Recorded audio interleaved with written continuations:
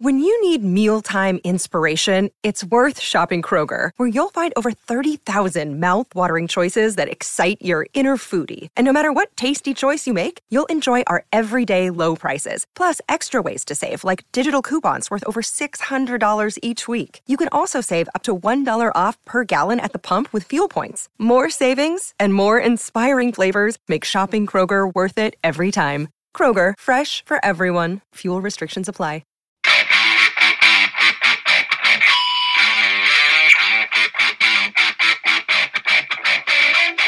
Hey out there, rock and rollers, welcome to the 161st edition of the Ugly American Werewolf in London Rock Podcast, brought to you by me, your host, Mac B. the Wolf. And I will be joined, as always, by my partner in crime and co-host, Gary Action Jackson, from the East Coast of the United States of America. And 2023 was an amazing year here for us on The Wolf. A lot going on the show, a lot going on in the world, a lot going on in our lives. And we just want to say we appreciate you all for listening and sharing your passion for rock and roll with us. As we've said for a long time, these are conversations that we would be having together anyway. It's just now we hit record, we share them with the world. We've met a lot of new friends and helped build a community of people who love rock and roll music, want to know all the details, want to hear the stories while they're still out there. And today, in part 2 of our 2023 year in review, we're looking back not only on the great rock and roll shows that we covered on the podcast, like seeing Metallica kick off their amazing No Repeat Weekend tour in Amsterdam in April, and taking Jackson to see Iron Maiden for the first time, once in Amsterdam and then in Antwerp, and all the fun that ensued after the Antwerp show back at the hotel. And then the Wolf taking the Wolf Cub to see Kiss one last time. But the people who make the rock and roll are the ones we might need to be most grateful for. You know, the folks who can create a song out of thin air. The inspiration hits them and they can make that rock and roll that we love. We're fortunate to have 8 different artists and legends on the show this year. Some people who we've admired since we were very young. Some people we just got to know this year but are now so psyched to know and to know more about their music. Talking legends like Terry Reid and Jim McCarty of the Yardbirds, and finally tracked down Steve Kilbey of The Church, who I'd loved since high school. But also hear from some up-and-coming acts like Jimmy Madden from the UK, and get to know some folks who are out there killing it every day, like Scott Holiday of the Rival Sons, put out 2 great albums this year, and Oliver Wakeman, who's so much fun to talk to. Most of our guests are so much older than we are, but Oliver's about our age, and we just had a great conversation with him on and off the record. And so we're going to share those stories here with you right now.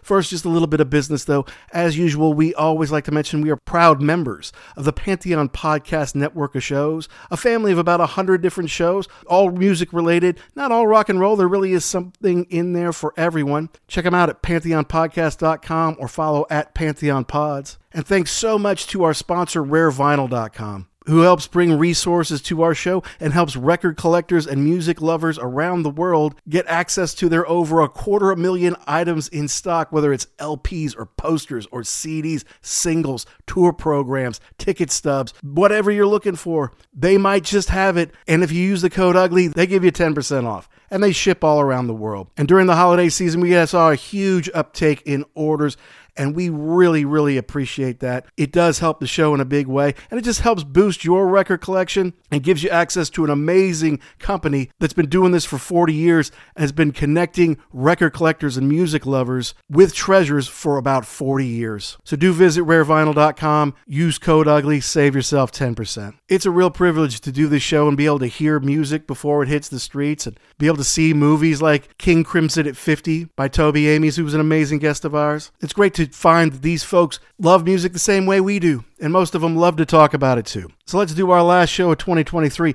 It's 2023 in Review Part 2, talking to the artists, legends, and concerts that we covered right here on The Wolf.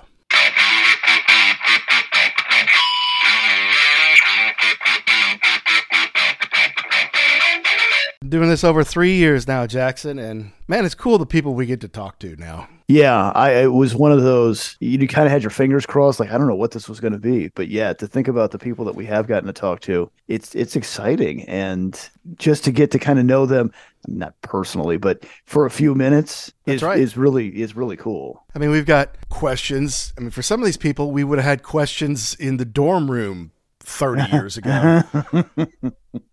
And some of those we could get answered by stuff like Wikipedia now. But it's just cool to be able to take a little time to, sometimes it's a hero or a legend. Sometimes it's someone you've just learned about. But hey, they're a musician who's out there putting something new into the world, who has an appreciation of music like we do. It's just they could take that appreciation and turn it into something new and cool, So whether you're in the Rock and Roll Hall of Fame or you're a solo act just trying to make it in the world here, we've really enjoyed who we got to talk to this year. Yeah, the plus for them is they have appreciation and talent where we do not. No, just appreciation. Right. We're like professional appreciators like John Cusack in High Fidelity. Yeah.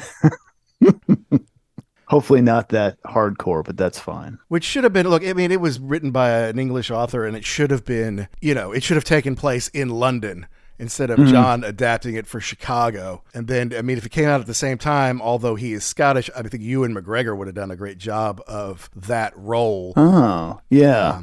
Later, it would have been, James McAvoy would have been excellent in it as well. Mm-hmm. But, and just the whole thing about taking the train, taking the bus, which people do in Chicago all the time, but it's more of an English and certainly a London thing than it is an American thing overall. Mm-hmm. But anyway, we digress. I want to tell everybody what our top 10 shows are, but I'm going to save that for the end. I think I want to go and talk about the 8 artists that we had on the show. Okay. And then we'll talk about the concert reviews that we did, which have gotten us a lot of attention. Okay, so artists first, then concerts. Let's go. That's right. And first up, back in March when we were on fire, we had a great March, and we took a bit of I won't call it a risk, but a stroll down a path that we weren't super familiar with to go over Marillion's Script for a Jester's Tears. There you go. Thank you. Thank you. All right. So early, I can't even remember the name of the damn album. But we had an English artist, a young man named Jimmy Madden, who's out there putting out new albums and touring, and actually sounds like he's doing pretty well here in America as far as selling his tunes go, which is great. But it was great to have an Englishman talking about Marillion, because like you've said on previous shows here, didn't really know Marillion, right? I mean, as Americans, we didn't even really know the name. We never heard them on the radio growing up. We never saw them on MTV. And as we've said many times before, prog is a very English subgenre. And so Marillion may be huge over there, but not so much over here. So not only was it good to get to know this album that is hailed by many as one of their best, if not their best, it was great to hear an Englishman's perspective and someone who used that influence in making their own music. Yeah, we definitely needed help on that one. Hadn't heard them before, and to hear it from somebody who kind of grew up with it, I think he said it was his dad who would play it on the hi-fi. He got an appreciation for it and then went on to become a musician. So yeah, that was kind of a twofer. Getting to know him a little bit, hearing about his recording process and how he makes music, and just a cool dude to talk to, and learning about a band who was pretty big. I mean, the only thing I'd ever heard of Marillion was the name. So that was a good show. I like that. That was fun. And we actually got some feedback from our listeners to say, hey, you know what? Thanks for challenging us. It's easy to do a Van Halen album that all of us know front to back and by heart. But it was cool to learn something new and explore something that maybe they weren't. Right. It was like, thanks for challenging us. I'm like, well, we've got to challenge ourselves. That's all there is to it. We can't just say, we're going to listen to everything we know and that's it. Because we want to know everything. We just don't have the brain capacity to stuff it all in there. Don't have the hours in the day. Yeah. And I mean, you're not going to like everything, but at least need to experience it to say, hey, I listened to it. I looked at it. I gave it a chance. Maybe I didn't love it, but I can speak semi-intelligently about it now. Yeah, and I would say people should give Marillion a shot. Definitely. Especially if you like those, especially if you like Genesis, if you like the Yes stuff from I think it's a little more, at least that record was a little more, I don't want to say pop, but it had singles on it. But I think if you like that kind of music, you should definitely give those guys a shot. Yeah, definitely. And keep your mind open. Like especially like when we were in college, like if it was new, I probably automatically didn't like it because people our age are idiots and, I'd rather just listen to 70s rock. There's so much of it to go back and explore, but at least, now I could say if I don't like it, I don't like it for a reason, not just because, I just don't like that. Okay. Yeah. Great review. Thanks for diving in there. Yeah. Way to give it your in-depth knowledge there, yeah. But then next was in May. I call it one of the greatest opportunities that we've had on the show to get to know a newer band. Because let's face it, bud, I mean, if we're reviewing an album that's having its 30th anniversary, that's one of the newest albums we're going to review on this show. Right. Most of them are 40 or 50 years old or something like that. So when we had the opportunity to interview Scott Holiday for Rival Sons, the guitar player and co-songwriter, I'm like, well, you know what? That's cool. I don't know them that well, but I know the name. They're always on tour. They're always opening for big bands. If they're not doing their own headlining tour, they play a lot of festivals. And I know that they're hard rock. I mean, I think they opened for Black Sabbath for their entire farewell tour, like 13 months opening for Sabbath, opened for Van Halen, opened for Kiss, opened for all these folks. So I'm like, all right, well, let's have him on. Oh, he's got a new album coming out? Cool. All right, fine. What I think one of the coolest things about being able to do the show is people do send us stuff like new documentaries and new albums before they come out. We get them before the general public do. And that's awesome. But not everything always jibes. Like, okay, well, I'm sure it's fantastic Finnish death metal, but that's not really our thing here, Yeah. But when their publicist sent me Dark Fighter, I was like, oh man, this album kicks ass. We get to talk to the guy who wrote this. Hell yeah, bring him on, and so glad that we did. Yeah, I kind of felt a little bit ashamed of myself there when we got this record because I should have been listening to it before. I should have been very familiar with Rival Sons. Fantastic album, great guy, and you're right. We got to talk to Carl Palmer, I think it was last year, about the Asia in Asia, and that was a great conversation. But that was a long time ago. So he was just memories. Now we get to talk to a guy who he's out there doing it now. It's new. It's fresh. Since that time, they've got another record out. But yeah, great guy to talk to. And I think that for 2024, we definitely have to make it our mission to see them play live somewhere. Absolutely. Yeah, no, absolutely. And I got to do a few songs at the Louder Than Life festival here in Louisville, but that's like, they're down low on a festival. Yeah. I mean, they play like 5 or 6 songs. I'm like, well, that's not a whole set, man. So right. I gotta see them. There's no doubt about it. But no, their album Dark Fighter was so good, and then they had these cool videos too. And as children of the MTV generation, it's like most of the time these days people overlook the videos or they do some kind of there's nowhere to play them. I mean, that's right. Yeah. So there's no MTV. Yeah. There isn't enough. And that's kind of one of the pillars of the show too, is it always added more to the video. I mean, to the song to watch the video. So to see their creative idea for this, because I think they all go together, right? It's like there's a common theme in there. No, I mean, I would say it's a trilogy. Yeah.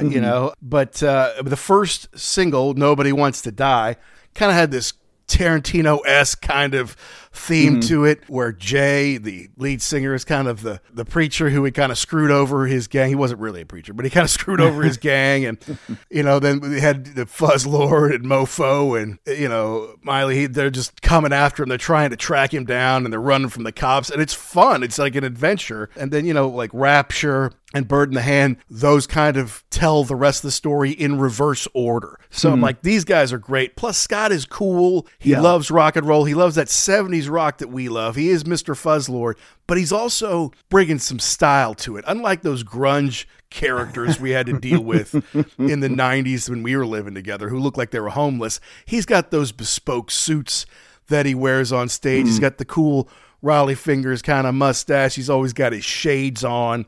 And I'm like, that's a rock and roll star right there. That's the real deal. And then, they made Lightbringer. I mean, I guess they were working on this stuff during COVID, and they put enough together to do 2 albums in 1 year. So Darkfighter and Lightbringer, if you don't know them, check them out, pick them up for the holidays. Yeah. Love these guys. And yeah, I mean, look, it's like their 8th and 9th album. They're new, but they're not that new. They've been around 15 years, and they've been working hard, cranking out tunes and touring all over the world. So, I mean, if you're going to support, I mean, we always complain they don't make new rock and roll anymore. There's no new bands anymore. Well, they just don't get the support that they used to from the record companies, from radio, and from stuff like MTV. But rock fans need to know Rival Sons, and I'm so glad that we had Scott on. Yeah, and hopefully, fingers crossed, we can get him back on and talk about Lightbringer, and maybe even get Jay on, too. Yeah, and I hear Jay likes his whiskey, so I mean, kind of in whiskey country around here. Maybe we can bring him down and, give him some tastes. Hey, this is Scott Holiday from the Rival Sons. You're listening to The Ugly American Werewolf in London. Oh, and then another opportunity came up to interview a legend, a true legend of rock and roll, and that's Terry Reid. And I mean, for those of you who don't know Terry Reid, I mean, huge in the 60s, really as a teenager. But he opened for the Stones in the 60s, and Cream, and Jethro Tull, and Fleetwood Mac. And of course, the very famous story was that he was offered the lead singer gig in Led Zeppelin by Jimmy Page, to which he said, nah, I kind of got my own thing going, but you should check out my buddy Robert Plant, and the rest is history. But then in the 70s, he made some great albums, and he's kind of continued to go to this day, and he's hooked up with some guys in New Jersey, of all places, called the Cosmic American Derelicts, and their kind of main guy, George, I call him George K. I think his full name is Capitanellis, but it's a lot easier to say George K. Yeah, it's a mouthful. The two of them came on to talk about their new album, Bergenfield Blues, which, again, we got to hear before anyone else did, and just listen to Terry tell his stories, and then having George kind of jump in with his stories about coming up in New Jersey and playing New York City, and the dichotomy of, hearing this legend talk about doing stuff in England in the 60s and coming to America wide-eyed versus this Jersey guy who's hilarious and has been keeping this Cosmic American Derelicts going for 25 years and collaborating with a lot of people on his own. It's cool to see how they found each other, and now they don't just record and tour together, but they hang out. Like, Terry comes and stays with George, and it was just cool. Terry's a legend, got to know George, but the two of them together, the dichotomy, I thought was made for a fun interview. Well, and I think that's part of the thing, too, that we talk about. People that have no connection to each other. I mean, they're born in different countries, different generations even, yet they can come together over their love of music.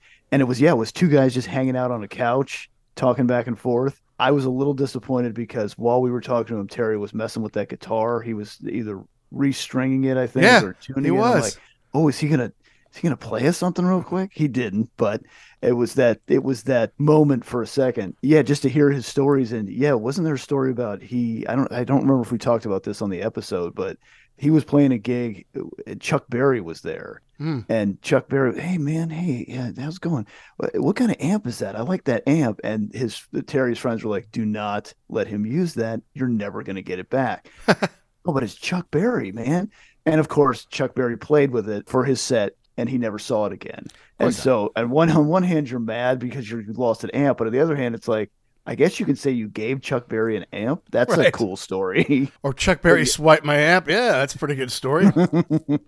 But yeah, I think he was at Madison Square Garden when he was like 17 years old, and that's opening for Cream or something like that. Yeah, just it's crazy to hear that. Like, I was not anywhere even close to being a professional musician at 17, much less in a different country, much less opening for a giant band. Exactly, crazy, and real part of the tradition of English greatness, because they started early over there. It's like in America, they want you to go to school and all that. In England, like, if you can do something as a teenager, go do it professionally as quick as you can. Yeah. Dude, we could probably talk to for hours and hours and hours on end, because I'm sure he's got story after story after story, and just a really cool friendship that the two of them had also. Yeah. I'm George Capitanellis. This is my good brother, Terry Reid. Right. And you're listening to The Ugly American Werewolf in London. In London. Right. All right. Well, we'll move on from there. Mm-hmm. And look, being in the Rock and Roll Hall of Fame, I know for those who get in, it's an honor. And for a lot who don't, or people who think should be in and they keep not getting in, a lot of them kind of tend to blow it off like it doesn't really mean anything. And it doesn't. It's very hard to score art. I mean, it's easy to score, sports. It's like, okay, well, you have more touchdown passes than anybody else. You go in the Hall of Fame. You won 4 Super Bowls. You go in the Hall of Fame. It's different when you're talking about art, and what appeals to some people don't to others. And if the Rock and Roll Hall of Fame were based in England, it would have a very different makeup than it currently does. That said, it's always been our endeavor to get Rock and Roll Hall of Famers on the show. And in 2022, we got Steve Hackett of Genesis on the show. Mm-hmm. And this year, we once again had another member of the Rock and Roll Hall of Fame on. That's Jim McCarty of the Yardbirds. Mm-hmm. And I don't know, sitting in our dorm room 30 years ago, if someone told me, hey, you two would have a radio show and you'd have a member of the Yardbirds on it one day, we'd have lost our minds. Yes. Especially thinking back when we got the invite to do that, I was thinking about when we got our hands on that Jeff Beck box set. I don't remember what the name of it was, but it was cool. It was all black. And yeah, just listening to those songs, it kind of getting to know the Yardbirds a little bit better through that. But yeah, getting to talk to him, that's kind of like that direct connection to those bands that we love from the 60s. It was a cool guy. He had a cool story about his, kind of his journey through life and where it's taken him and just the different things that he got to do. That was awesome. Man, it was killer. I mean, and he was happy to talk about Eric. He was happy to talk about Jeff and Jimmy and Keith Relf and like all these amazing folks who he'd worked with over the years. And, was talking about his new single, that he had out, and, his album that came out a few years back, Walking in the Wild Land, and talking about his wife who'd passed away and how he'd become more spiritual and trying to communicate with her in the afterlife and stuff like that. So just a great, very nice man. And I mean, it was an honor, honest to God, to have him on the show. His new single, Breath of the Wind, was great. It came out in September. And so you guys should check it out, and you can download it pretty much everywhere. But honestly, most people know the Yardbirds. They know them for all their guitar players coming in and out. But the band was tight. I mean, going from like a blues act to more of a psychedelic pop act, you couldn't do that if there wasn't a lot of talent in the band. And then if you have a chance to check out like Renaissance, which is a band he was in with Keith after the Yardbirds, which is a little proggy, I think you'd like that as well. Yeah, and unfortunately, the Yardbirds, I think they probably don't get the attention they deserve because they did not continue on as a band into the 70s and 80s like the Stones. But yeah, definitely go back, check them out. You will not be disappointed. Nah, and he was a super guy, just so glad to talk to him. But having a member of the Yardbirds on, dream come true for decades. Hi, this is Jim McCarty of the Yardbirds, and you're listening to the Ugly American Werewolf in London. Hello, Pantheon Podcast listeners. Christian Swain here to tell you more about my experience with Raycon earbuds. Our family now has 3 pairs of Raycon earbuds around the house, and my wife just grabbed a pair of the Headphone Pros to replace some headphones from a company that was double the price. And yes, she loves them. Now, if you haven't pulled the trigger on a pair of Raycons, or even if you have, but you're in the market for another pair because they're just that good, well, now is the time to check them out, because they just launched their upgraded model of the best-selling everyday earbuds. With Raycon's upgraded everyday earbuds, now you also get active noise cancellation, ergonomic design, and multi-point connectivity that lets you pair with 2 devices at once. New quick charge function, 3 customizable sound styles, plus awareness mode. Available in a variety of vibrant new colors to complement any and all skin tones. I even have a pair of earbuds in a cool green color. I have tried just about every earbud known to humankind, and these Raycons are fantastic.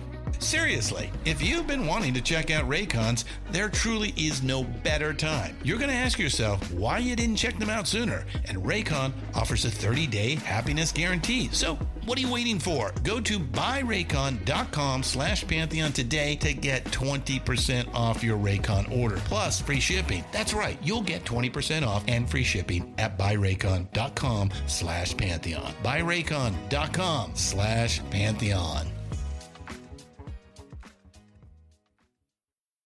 Hey folks, Stefan Shirazi and Renee Richardson here from the Metallica Report. And we are proud members of the Pantheon podcast family, where the best of music and podcasts unite. We've got something pretty cool for you. We're giving away an exclusive Metallica merch package worth over $250. That's a whole lot of Scary Guys, Skulls, M72, and other sought-after Metallica swag. And we've made it easy for you to win. Follow and share the Metallica Report, and you're in the game. Go to pantheonpodcast.com/Metallica, enter your email, and hit that button to be entered to win. And just like that, you're eligible for our monthly exclusive Metallica merch package. And guess what, rockers? You can enter every month, so just do it. And while we love our global brothers and sisters, the lawyers won't let us ship outside the U.S.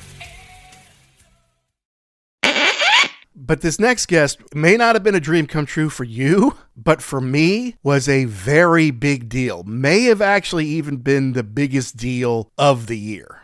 Mm-hmm. Because, as I said on the show before, in the late 80s there, as I was getting into high school and stuff, I still liked hard rock. But I started to find that the pop stuff and the stuff that they play on MTV wasn't always going to be for me. It wasn't always going to be timeless. It was just going to be pop of the moment, right? So I had to go out and find music that was different, that wasn't from the normal quote-unquote channels. And I started exploring like college music and alternative rock music. And thanks to 120 Minutes on MTV, I started to find some bands that didn't show up in the top 40 charts. It didn't show up, on the kind of main run of MTV and on rock radio stations. And one of those bands that I got really into was The Church from Australia. Mm-hmm. Of course, they had a pretty big hit with Under the Milky Way back in '88, and their album Starfish, which contained Under the Milky Way and Reptile and Antenna and North and South and East and West, produced by my friend and yours, Keith Richards' buddy. Waddy Waddell. Waddy Wachtel. And yes,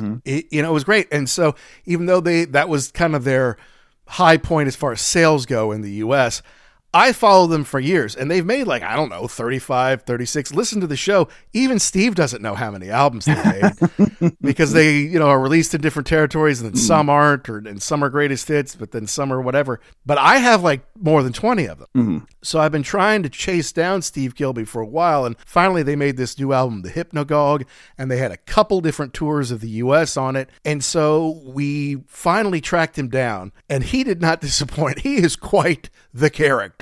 Well, I knew how big of a deal this was to you. I mean, I'm a fan of the music, not anywhere close to like you were. So I knew this was a big deal. And then you mentioned something about how I think you'd met him one time at a meet and greet, and right. he comes off as, I believe you used the word curt in your aloof. Okay. Yeah. And so I'm thinking, I don't want to have this guy just, hey, so how do you like the new record? It's fine. So I was a little nervous. Could not have been a nicer guy. It was a great conversation. Just a guy who's been in the business for a million years, doesn't need to be there anymore, but still wants to be out there, still wants to write new music. And I got to go see them in Jacksonville, and yeah, they played the hits, but I was really there to see the new stuff. It's a really good album. I really enjoy listening to that. And the way that the Hypnagogue is a story. Yes. All of the tracks go together. So when he's on stage, they play a couple, and then they'll go into the back catalog, and then he it gets in and says, okay, now we're going back to the story, and we're at this point in it now. And it was a great night. Cool guy. And the thing that I was most excited about was how excited he was when we pitched maybe coming back to talk about his concert memories. Yeah, no doubt about it. And yeah, like you, I got to see him live up near Cincinnati. 2.5 hours at 70 almost years old. Yeah. It's pretty impressive. But 2 hours plus, that's a mighty feat. And mine was I don't know, yours was like a Friday night or something. Yeah, I don't even really remember. Yeah, I think it was close night, to the weekend. Mine was like a Tuesday. So it was a school night, but everybody showed up. They put on a great show. And I was definitely impressed with both him and the band. Yeah, no, I mean, the Church are great, and his stage banter is kind of fun. I mean, yes, sometimes he's explaining the story of the Hypnagogue, which you kind of need to get into to better understand what they're singing about. But when he's talking about On Guard Moment, it's like, okay, here's an old one. I don't really want to play it, but I'm playing it for you, so here it comes. It's just funny. And the story he told. Is that what he said? It was something along those lines. Yeah. Because when he played it for in Jacksonville, he said, here's a song that you love, and I hate. And then they went into it. So I'm not going to say how much I hate you. And how. Just play it for your sake. Seriously, I'm just playing it for your sake. Because you asked for it. Why did you write So without further ado, I don't want to cloud your preconceptions by any negative talk about my old, boring old song. I just want you to enjoy it without any preconceptions. So here we go. Without further ado, this is it. Stand by. That's so funny. And the thing is, it wasn't a big hit in America. It was huge in Australia, but it wasn't that big a hit over here. Yeah, because the story he told about being accosted backstage while he's changing out of his stage clothes is hilarious. It's about the best story we ever had on the show. Yeah, and just that matter of fact where, the people are kicking down the door to get him to go back out there because I was, they had a implied promise that he was going to play that song. And that was a good kind of a side part of the conversation too. Like what does he owe you as an artist to a fan? What does he owe you? And yes, it was I'm sure it's a funny story now and we had a good time talking to him, but in the moment, you don't know who these people are, what they want, and why they're so upset. I know. You're sitting there in your underwear. Talk about an unguarded moment, man. Oh my God. But it's like, have you seen Eurovision? When the guy comes to Will Ferrell, he's like, play Ya-Ya Ding Dong. Yeah, that's exactly what it was. Get back in there right now and play Ya-Ya Ding Dong. No, we are done for tonight. You have to play it. Why do I have to play it? I only want to hear Ya-Ya Ding Dong. Well, all the best to Steve. And hey, keep making that music, man. We'll keep checking it out. Now, our next guest was very special. So cool. Oliver Wakeman, who obviously is a brilliant keyboard player. Most people know his father better, Rick, grumpy old Rick Wakeman, who was in Yes in the 70s and 90s. But I did see Oliver play with Yes it was 2011, I think it was. And it was kind of during a time when Asia had been opening for Yes. So Steve Howe was kind of doing double duty in both Asia and Yes. And what's cool about Oliver, besides the fact that he's a brilliant musician, is that he's basically our age. Most of the people we have on who are musicians are much older than us, like Steve Kilbey, like Terry Reid, like Jim McCarty. But Oliver's, like, age-wise, a contemporary of ours. So he grew up a fan of Yes music. It's just he had a little more access to it than we did. And all in all, we had him on to talk about John Wetton and the brilliant box set An Extraordinary Life, which I'm pretty confident Santa's going to bring me this year. But we also got to talk to him about his time in Yes and talking with Chris, Chris Squire and maybe a little bit about his dad. But just the way he revealed how John Wetton had befriended him was so cool. And because he's like us, he was like, grow up kind of worshiping this guy, but now you're kind of his peer. You're working together, you're touring together. And the guy didn't say, okay, yeah, that's Rick's kid. I used to work with his dad, whatever. I'm going to stick to my guys. No, he went out of his way to befriend him and check him out and make sure he was cool. And the way Oliver told the story was fantastic. And the fact too that we had him officially, was it a half an hour or was it a whole hour? We booked him. His publicist was clear. You get 30 minutes. Okay, so we had him for 30 minutes, trying to respect his time. But when he says to us, hey, are we okay going over? Yeah, if you want to still be talking, we can do that. No problem. It's a great conversation. I thought it was really cool that he has no connection professionally with that John Wetton box set, but yet he wanted to come on and talk about it and promote it and talk about his relationship with John. And you're right, they genuinely seemed like they were friends. It seemed like John really took an interest in him as a person. He said he gave him some career advice, was very kind to him during the whole, when he was not a member of Yes. So it was great to hear that story. As we've said a million times, and we'll say it a million times more, we love John Wetton. And to hear a story about what a great guy, or hear another story about what a great guy he was, that was a special conversation. Yeah, exactly. Specifically, they added some dates where they had to go play in Mexico. So they extended Oliver's time in Yes. But Oliver was going to be replaced by Jeff Towns because they're going to kind of bring back the drama lineup because they're going to have Trevor come back for a bit and do some stuff. And so that's an awkward situation because Jeff's in Asia and he's opening. And in a month, Jeff's going to take your job. And so John, who is beholden to Jeff, they are songwriting partners, in Asia and Icon for decades. It'd be easy for them to say, all right, kid, well, you had your time. I'm backing my boy here who, we wrote Heat of the Moment together. No, he went over, hey, man, are you okay? That's a top man. That's a real friend. Right. Yeah. Just another example of what a great guy he was. And Oliver, too, was somebody who we pitched the idea of the first concert memories. And, oh, yeah, I'd love to talk about that. So hopefully we can get him back on as well.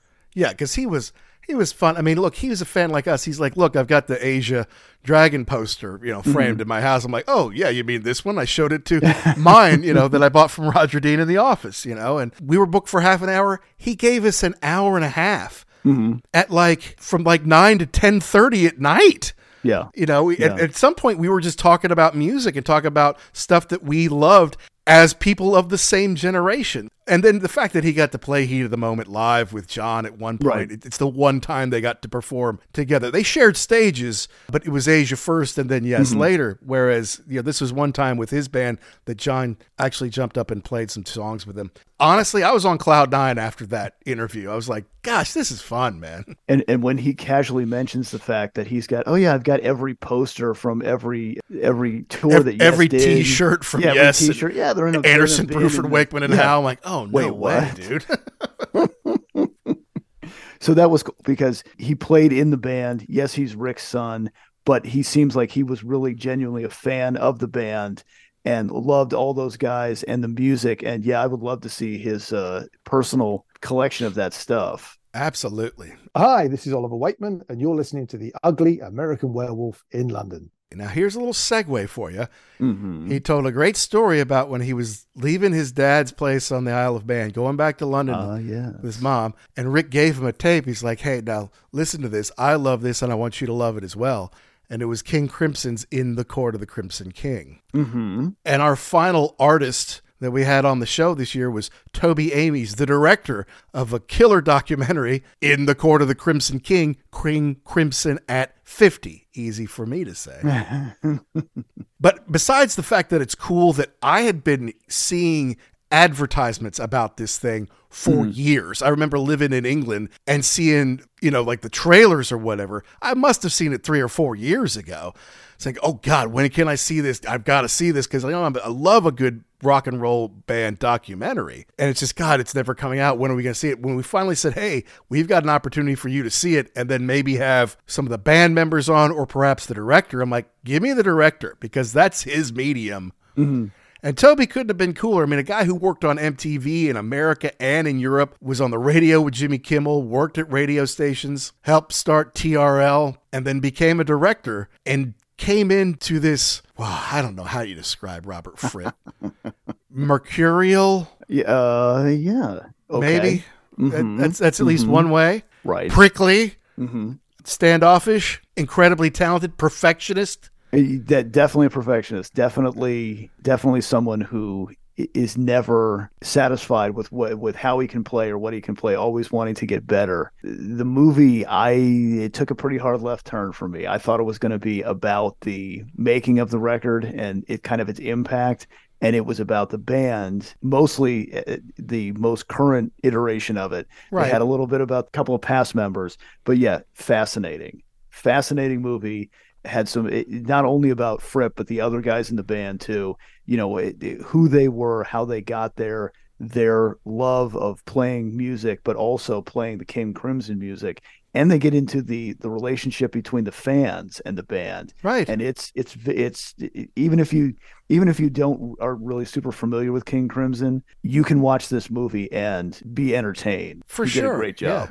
Yeah. And then not only does it have all the current members of the band, but any surviving past members of the band, he got interviews with them, whether it's Ian McDonald or it's Bill Bruford or it's Adrian Belew, who provides some interesting insight. It wasn't always hunky-dory, and I guess since he's left, there may be, I don't know if bitterness is the right word, but a little strife, let's call it. And that always makes for entertaining TV or movie, however you want to look at it. But Toby's a talented guy. His other movie, The Man Whose Mind Exploded, is an interesting character study as well. And I think he's found after bouncing around and doing different things in music, I think he may have really found his true calling. Yeah. I can't imagine that was an easy thing to make. only because you could have made Fripp the bad guy very, very easily. Yeah. And just, that's the deal. But there's a lot more to it than just that. And I think he really kind of gets into the personality of everyone and how it works together to make the band still run today. And the guy's insane, Robert Fripp. I mean, he still practices 5 hours a day. Mm-hmm. Yeah. 5 hours every day. Do you think Ace Frehley's practiced 5 hours this year? I don't think he has. Yeah, probably not. But Fripp is 5 hours every single day, and he mixes up the set list every night. They got 50 years plus of music to choose from. It's not like, okay, here's the set list for this tour. No, every night it's different. It's whatever he decides they're going to play that night. See, now I'm imagining Robert Fripp yelling at Ace Frehley on the stage. Can you even play the guitar? Oh, take it easy, Curly. I'll get there. Don't worry about it. Hey, what are you worried about, man? Yeah. I've been playing guitar my whole life. Hi, this is Toby Ames, the director of the rock and roll documentary In the Court of the Crimson King, King Crimson at 50, and you are listening to the Ugly American Werewolf in London. But those were our guests, the artists and legends that we got to interview this year, and so proud to have them on. It really was our honor and our pleasure, and got to make some new friends and learn about some new music. I mean, honestly, we do it to keep rock and roll alive, but we do it because we want to hear these stories, right? We don't have stories of our own other than I went to the show and it was great, and then afterwards we got loaded, but...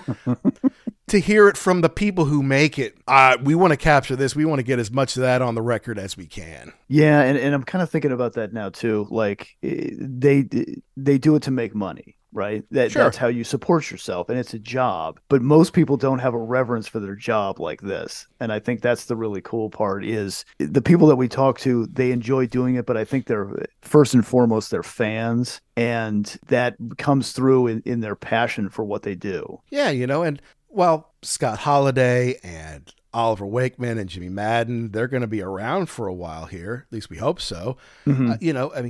Terry's in his mid-70s. Jim McCarty's 80 years old. Steve Kilbey even said, look, and he's getting really close to 70s. Like, I can't imagine being like in my mid-70s still doing this, so... Mm-hmm. Let's capture all this while we can, and get it on the record, and so that the future generations will come to understand why we love this music and what motivated them to make it. Although with Terry McCarty, I think he could probably still take me. Terry McCarty. Now I'm Terry Reid. I'm sorry. Wow, I got. Whoa, that was a. Hey now. It's early on the East Coast here, folks. It really is. We got to get the brain warmed up this morning. Hey now. Who could still take you? Terry Reid. He could still take you? I think so. I think he's one of those guys that, look at, there's an older gentleman over there. And then all of a sudden he's wailing you if you talk to him the wrong way or something. He looks like somebody who's, he's a good guy, but I wouldn't mess with him. Yeah. It's probably this. I mean, Jim McCarty couldn't be nicer, but those drummers have strength. They got those hand speed that we don't. You say something cross, he could pop you really and just catch you real fast. I guess that's the thing too. Is you figure that there are bands that we reviewed Lynyrd Skynyrd and they were always looking for a fight. But there are people that are known for that. But you got to figure if you played rock and roll, especially back then, you couldn't.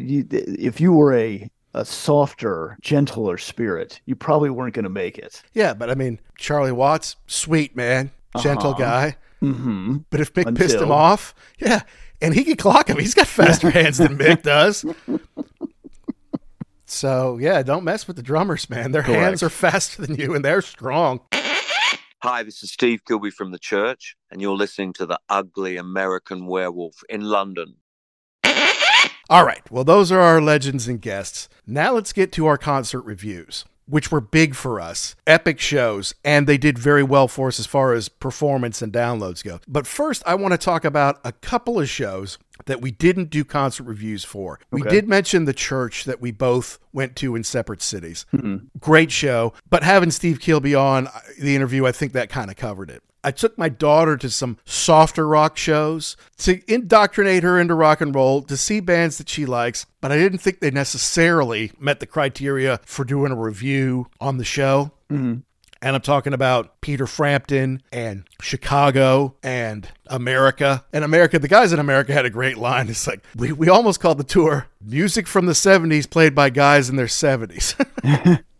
Which is, it could be for like all those bands, right? And they were all fun. They were all good in their own way. It's just, I didn't think it kind of met the criteria for this show. But there was one that I wish had been a little bit bigger, and we would have done it on the show. And that's when I saw Noel Gallagher and his High Flying Birds in Cincinnati. Okay. Because in England, they'll play arenas. Mm-hmm. And they'll headline, obviously. And over here, they were doing a co-headline tour with Garbage. Oh, and right. so sometimes they open and sometimes Garbage opens. Mm-hmm. And because it was in Cincinnati, I was actually hoping that Noel would open so I could get home a little bit earlier.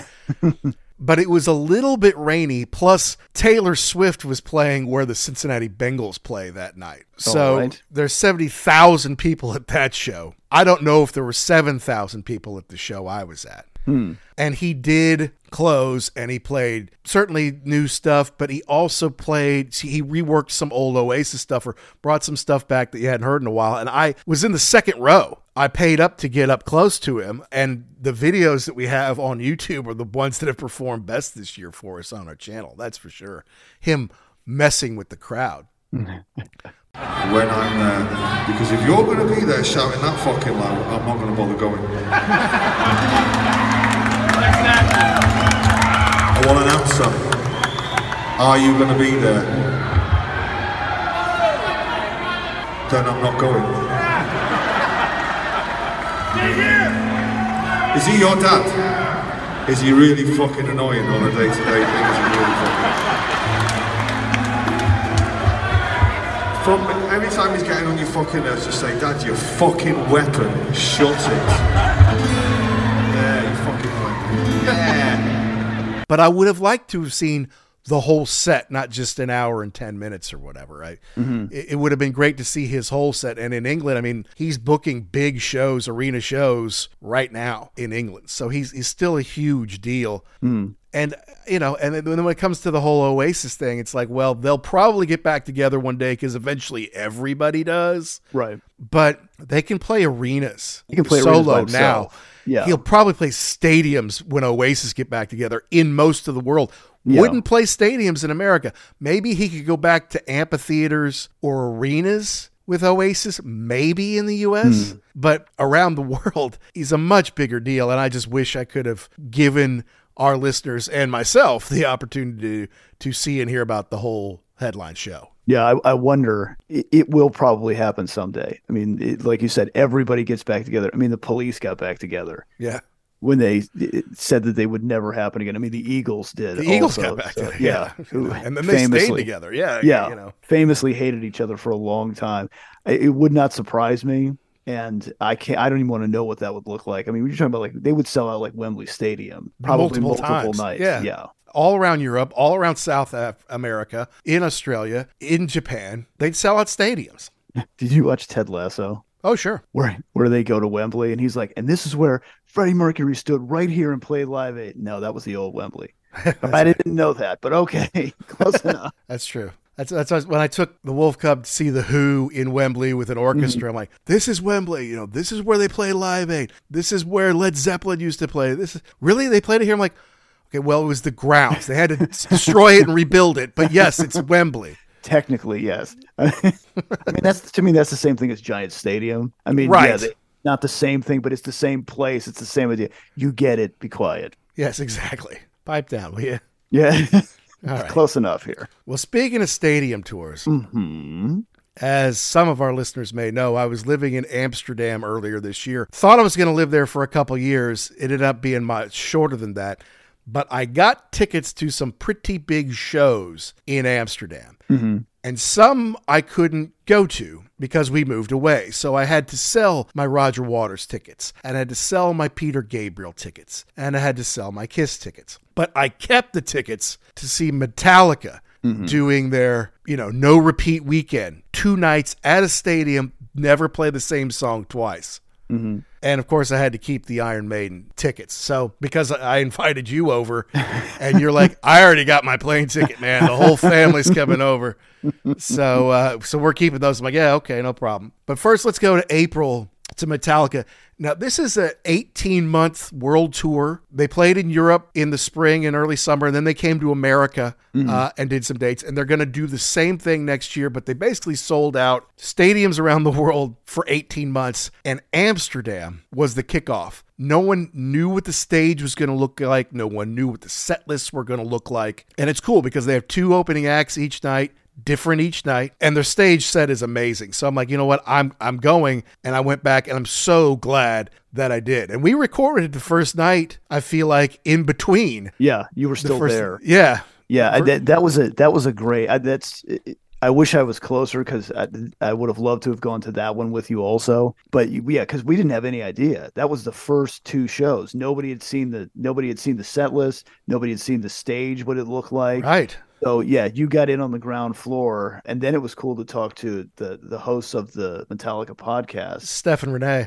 Yeah, Steph and Renee, to kind of get their take on it too. And you had that connection with like, yeah, I mean, not only did I see it, I get to see it from the beginning. That's right. That's right. At Johan Cruyff Stadium, where Ajax, basically the New York Yankees of the Eredivisie, or the big Dutch football division, play. And yeah, I mean, and the first night was amazing. Although Kirk's sound was off that night, they fixed it by the second night. I was bummed that I missed Wolfgang Van Halen, but it looks like I'm going to get to see him next year, so I'm psyched about that. And it was fun to see the camaraderie there, because you come back the second night and it's all the same people all around you, right? So, I mean, you make friends the first night and then you come back, it's like seeing your family. Right. I don't know why you would get involved with this and not go 2 nights, because that's what it's designed for. But I don't think this has ever happened before that I can remember about it. I understand there are acts that do more than 1 night in the same venue if you're that big, but it's never designed like that with 2 different set lists for they're setting it up so you would want to go both nights. Yeah, I mean, maybe Fish does something like that. Who the hell likes Fish, dude? No, I mean, the Dead might have done that a lot back in the day, but people are so wasted they don't even know the difference. But to see Metallica come out with this enormous stage and a great new record too. Well, that's the other thing. I think maybe we'd heard Lux Eterna when I bought the tickets, but we hadn't heard the record. It wasn't out yet. So we're like, well, God, what if the new record kind of sucks? You never know. You never know with Latter Day, and it's the best album they've made in 30 years. It's actually really damn good, and the new ones fit in great with the classics, and the yellow theme and the lights that they did with, and Lars had like 3 or 4 drum kits so he could be on all the different pieces of stage, yellow, with the yellow lights and the yellow towers for those songs. It came off so well. And so for people who saw it this year, great. But I know a lot of people are holding tickets for next year. Hang on to those because it's a hell of a show. Yeah. It looks great. I know they did a simulcast too. So Dallas, I think. So people that couldn't get to them, because I mean they only play big places. They're not coming everywhere. And so I was looking at the dates and I'm like, wait, that doesn't this year. I'm like, well, wait a minute, that doesn't make any sense. Oh wait, that's 2024. So they already had this thing booked for multiple years. That's right, which is pretty impressive. I mean, unless you're Taylor Swift, who else can even do that?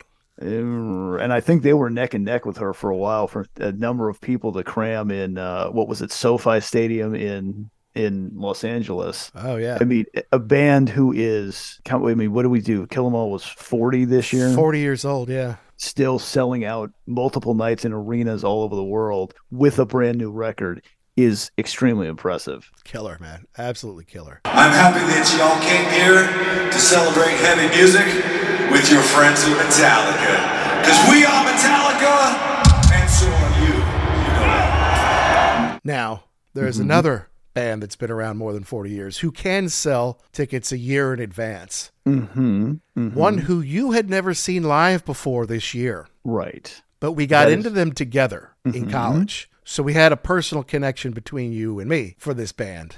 But as soon as tickets went on sale, I may have known I was going to move. I may not have known I was going to move. But did I know? No, you did not know. Okay. You didn't, because that was the whole thing. So You got the tickets, and I said, well, I've got to do this now, because there's a little more to this story than just that. We had tickets in 2000 and what was it, 17? Before you moved to London. Yeah, maybe in 2019 or something like that. You had tickets for Cincinnati. Said, okay, we're gonna go. Here we go. Boom, boom. We're gonna make a whole weekend out of it. Oh wait, no, I've got to move out of the country. Sorry, can't do it. Okay. So now we fast forward, we've got the tickets now, and you're like, oh, wait, I've got to move back. No, we're not doing this. We're not doing this again. We're going to make this happen. That's right. Of course, the band is Iron Maiden. Mm-hmm. Mm-hmm. One of the greatest live acts in the history of mankind. And of course, we had heard their single Writing on the Wall with the coolest video I've seen in a long time, at least when it first came out. Yeah. And they have this new album, Senjutsu, which had kind of come around, the pandemic-ish, but we're finally going to get to see them do some songs off Senjutsu. But the theme of the tour was the Future Past tour. So it was half the new stuff and then half from Somewhere in Time, which is our favorite Iron Maiden album, I would say. Which also never got, the only thing we'd ever seen from that was the 2.5, 3 minute, what was it, Stranger in a Strange Land video from back in the day. Other than that, there was no record easily available of that tour. Well, yeah, and then the Wasted Years video was them in the studio, right? So, correct. Yeah. So they didn't, because they had just blown out big on the Live After Death video, they decided not to film the next year. Right. I think Rod looks at it as an oversight, but at the time you didn't film every single tour back then, right? I mean, there was no cell phone cameras. There was no anything like that. So yeah, I mean, I'm sure that was a fairly large cash outlay. And you're right. We just did this. Yeah. Why would we do it again? Exactly. Maybe in a couple of years we'll do it. And they did Made in England in 88 when they, which is basically the Seventh Son video. Right. So, I mean, okay, so there's not one of that one. So what? Not everybody has filmed, but now it's like every single one is filmed, right? At some point you're going to have a DVD of it or whatever. So we never seen it. So to be able to see this stuff live and, well, to see him in Amsterdam and Antwerp, it's like, well, do you really want to see him 2 nights later? Yes. Absolutely. And which night was better for you? Definitely the second night. Definitely. And I think it was a couple of different things. Number one, I had never seen them play live before. So it was kind of like an overload there. And I mean, honestly, no offense to anybody in the great city of Amsterdam, but the crowd was a little reserved that night. The Ziggo Dome was nice. A little more modern. Everything. Yeah, a little more modern. We get to Antwerp. I mean, this looks like a bombed out, just a place left over from the 70s. The crowd is definitely more electric. And that second show, it just had more energy. I think the set was exactly the same. Yeah. But you could really tell that the band got more into it too. They fed off the crowd's energy.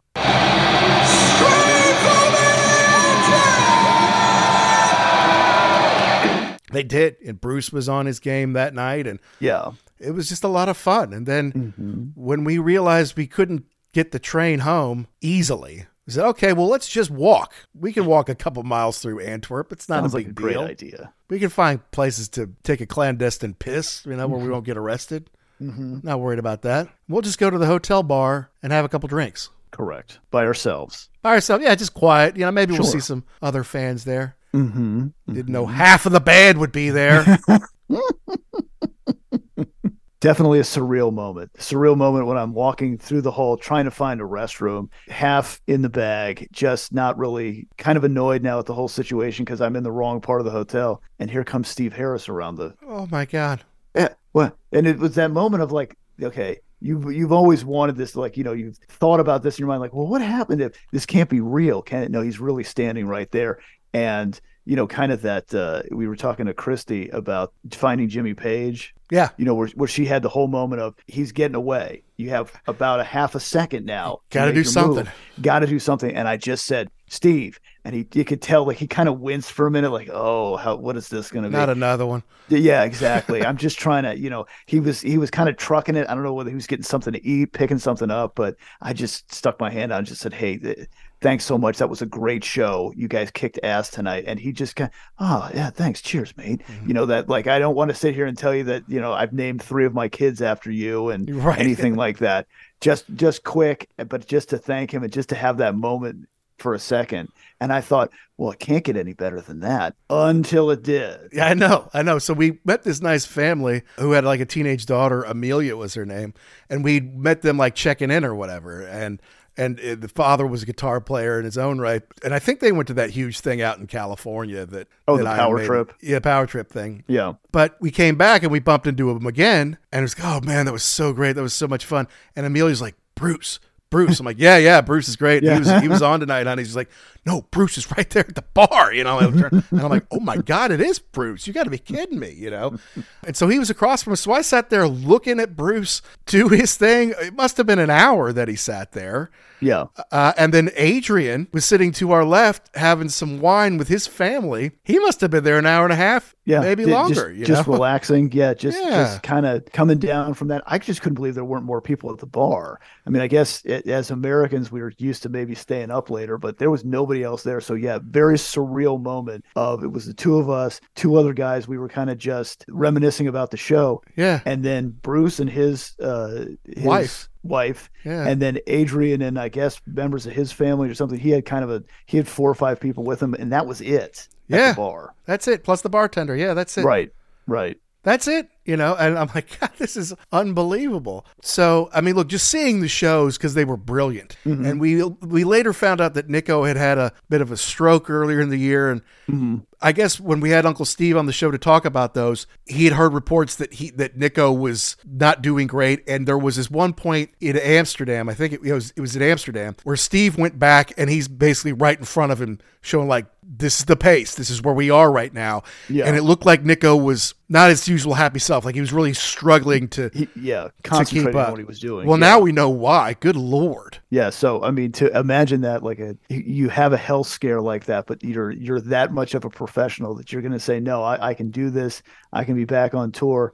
Obviously a guy who enjoys doing that also. Cause I mean, at this point in time, he could just say, get somebody else, but he's not going to do that.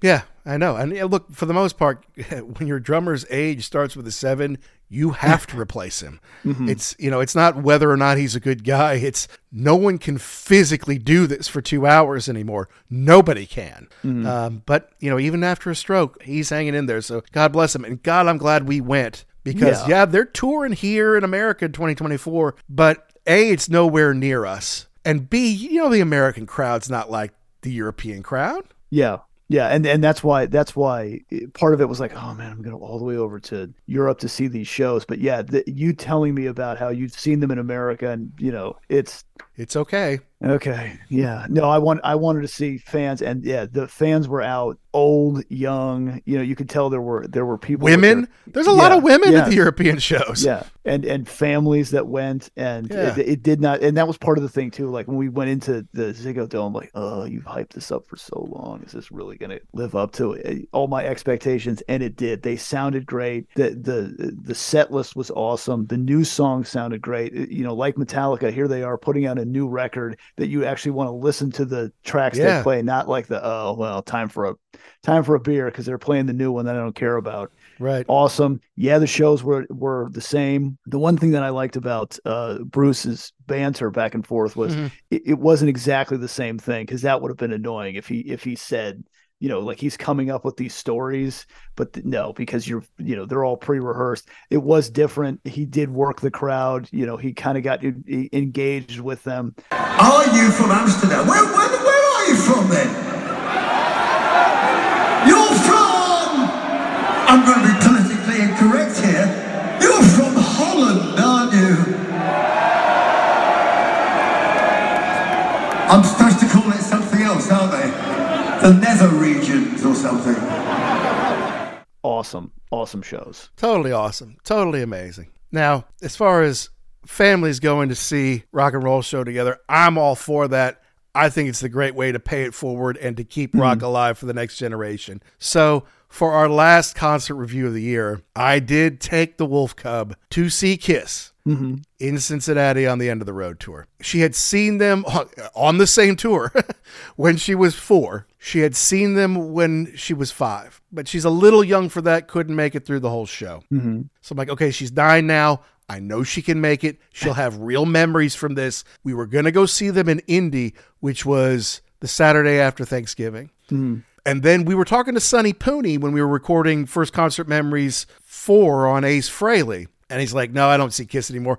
They're coming 20 minutes or 10 minutes from my house. And I go, I'm like, ooh, they're coming to Cincinnati? Let me just see, because that's an easier trip than Indy. And then if we end up going someplace for Thanksgiving, I wouldn't be beholden to driving up to Indy that night. And I'm glad we did. So we went up to Cincinnati, got great seats, not totally priced out of the sky, sold the Indy ones. And she did enjoy it. She had fun. She got to pick out a Kiss poster, which I'm in the middle of getting framed. By the way, framing is expensive as hell. Framing that thing cost about the same as the 2 tickets of the poster itself.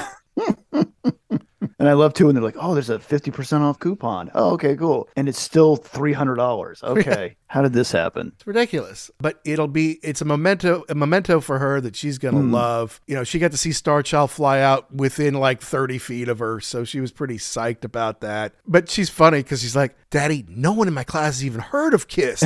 Can you believe that? They don't even know Kiss. They don't even know The Who. I'm like, no, I know, honey. It's your job. It's your job to educate them.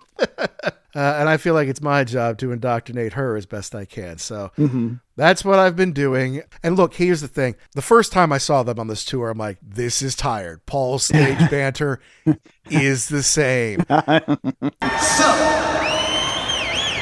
I want to stay out. Can I stay out here for a little while? Tommy's guitar stuff is the same as Ace's was 25 years ago when they got back together. You know, it's a little tired. But on this night, it was more of a celebration. It's like, you know what? This is it. You don't get this anymore. And the stage was amazing. The lights, the stuff they had was unbelievable. It's a spectacle that you don't see from other bands anymore. I was really happy to be there, honestly. And even when he starts going his stage banter, I'm like, okay, yeah, I know what's coming next.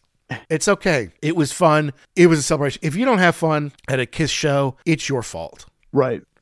And I'm sure to see it through her eyes too. You know, like you said, she's a little bit older now. She's had more time to absorb the music, and also, you know, the attention span is a little more to think about how, this is how I felt as a kid experiencing this. I mean, obviously we didn't get to go see them live in the 70s or 80s, right? But yeah, to see it through her eyes and really kind of realize, I mean, you always kind of have that thought of, is this really going to be the last thing, or are you just telling me this to sell tickets? This is it. They're not doing anything ever again. Yeah, that's right. And definitely check it out. Shut It Out Loudcast review of the last 2 shows in Madison Square Garden, because that was a great show. Hey, this is Tom and Zeus from Shout It Out Loudcast. And you are listening to the Ugly American Werewolf in London Rock Podcast.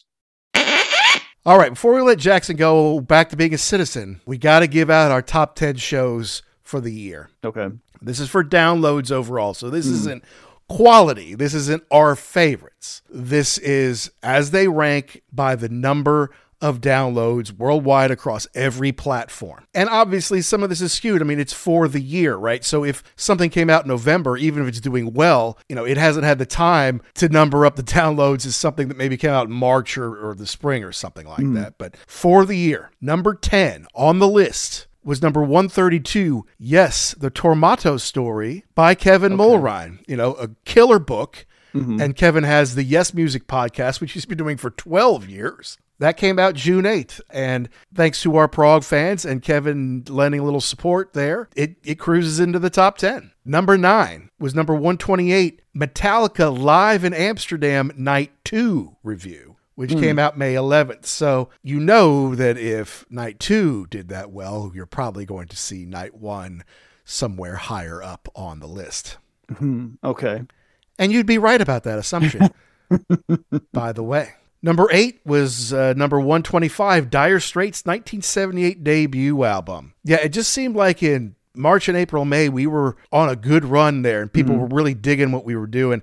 And when we did Alchemy way back when, that was like the 12th show or something we did, it has been like our number one reviewed and almost most downloaded show. Like it's good for 1 or 2 a day all over the world. And so I think being able to put this in there, and it was a great record. I mean, for a debut, it's killer. Yeah. That did very well for us. Number 7 was number 141, The Rolling Stones' Goat's Head Soup at 50 with Mark from Performance Anxiety. That was a fun conversation. And the fact of the matter is we have 8 or 9 Rolling Stone shows.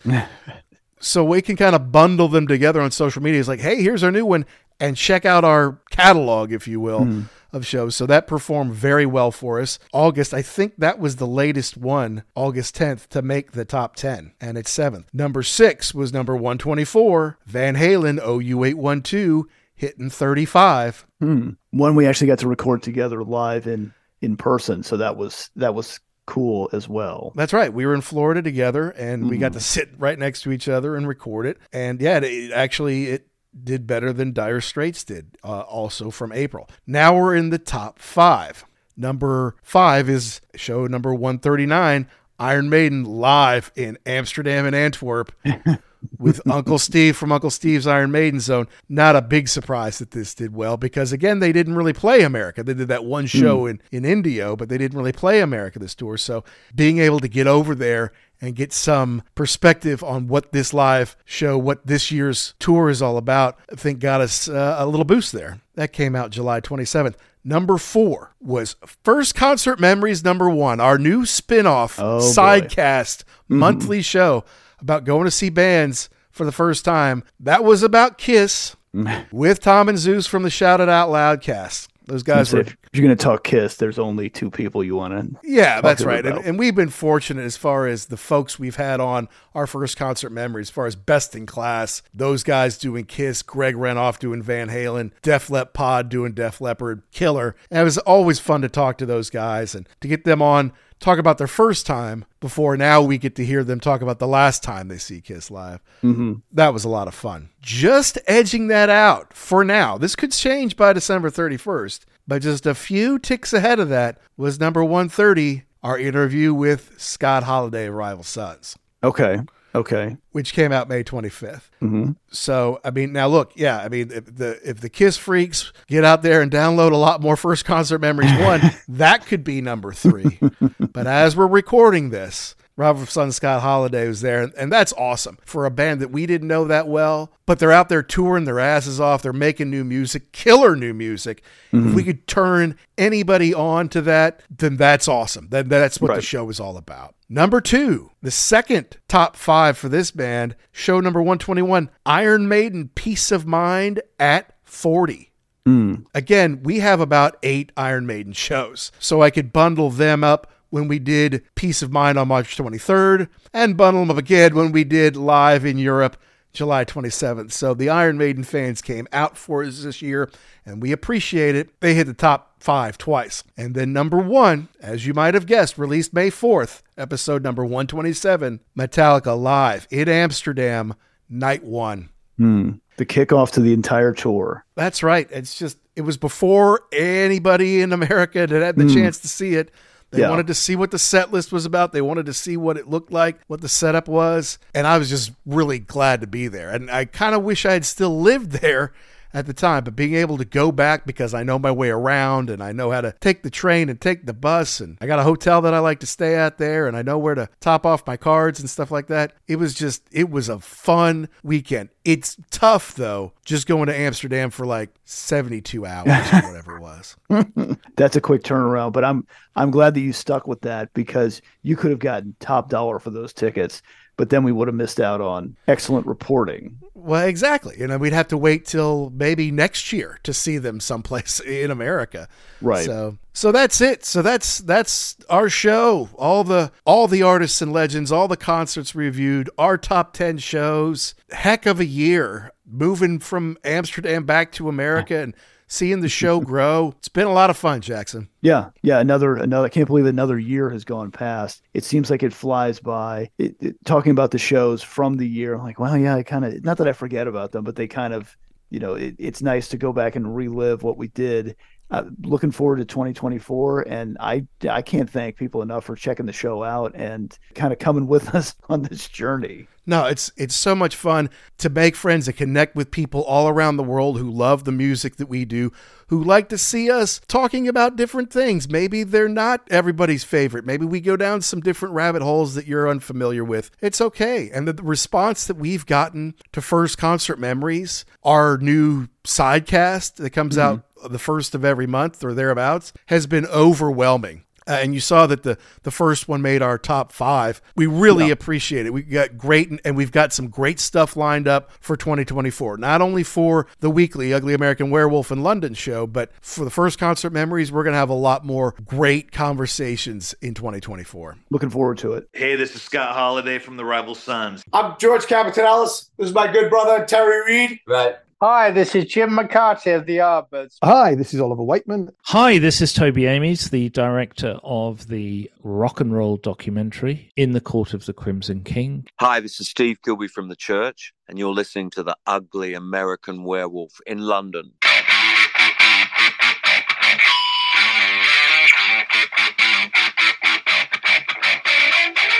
What a great year here on The Wolf. What fun we had, man, going to shows in Europe together. Gary's first Iron Maiden shows ever, hanging out with the band a bit, being on the first 2 nights of this amazing Metallica tour in Amsterdam, where I used to live. Many days I wish I still did, but it is good to be back in America. I think next year we'll go see some more shows. Those are big stadium and arena shows, and maybe we'll mix it up, more theater shows. But the guests we had on, the artists and legends that we had on, are amazing. I mean, dream come true for us to be able to talk to Jim McCarty of the Yardbirds and to talk to legends like Terry Reed and like Steve Kilby of the Church. Just so awesome. And to be able to meet an up-and-coming artist like Jimmy Madden, get him to talk to us about prog, and talk to some people who are in their prime, like Scott Holiday of the Rival Sons, and like Oliver Wakeman, people who we're going to be seeing for decades to come. And we feel very blessed and honored that you choose to spend a little time with us this year. We really can't thank you enough for listening to the show, interacting with us, letting us know who you want to hear about, the bands, the albums, the books, the concerts, whatever it is. We love being part of this rock and roll community and the community we're helping to build of the stuff that we're passionate about. So thank you to everyone for listening. Thank you to all of our amazing guests. Thank you to Pantheon Pods for making us a part of the family. Thank you to our sponsor, RareVinyl.com, who's helping record collectors and music lovers everywhere build their collections and save them money through code UGLY, which will save you 10%. Thank you to Jackson. Thank you to everyone out there who loves rock and roll music. We got some great stuff on the menu in 2024. So use this time to take a little rest, maybe party a little, whatever you need to get ready for the new year. It's going to be a great one. So to all you rockers all around the world, be cool and keep doing what you do to keep rock alive.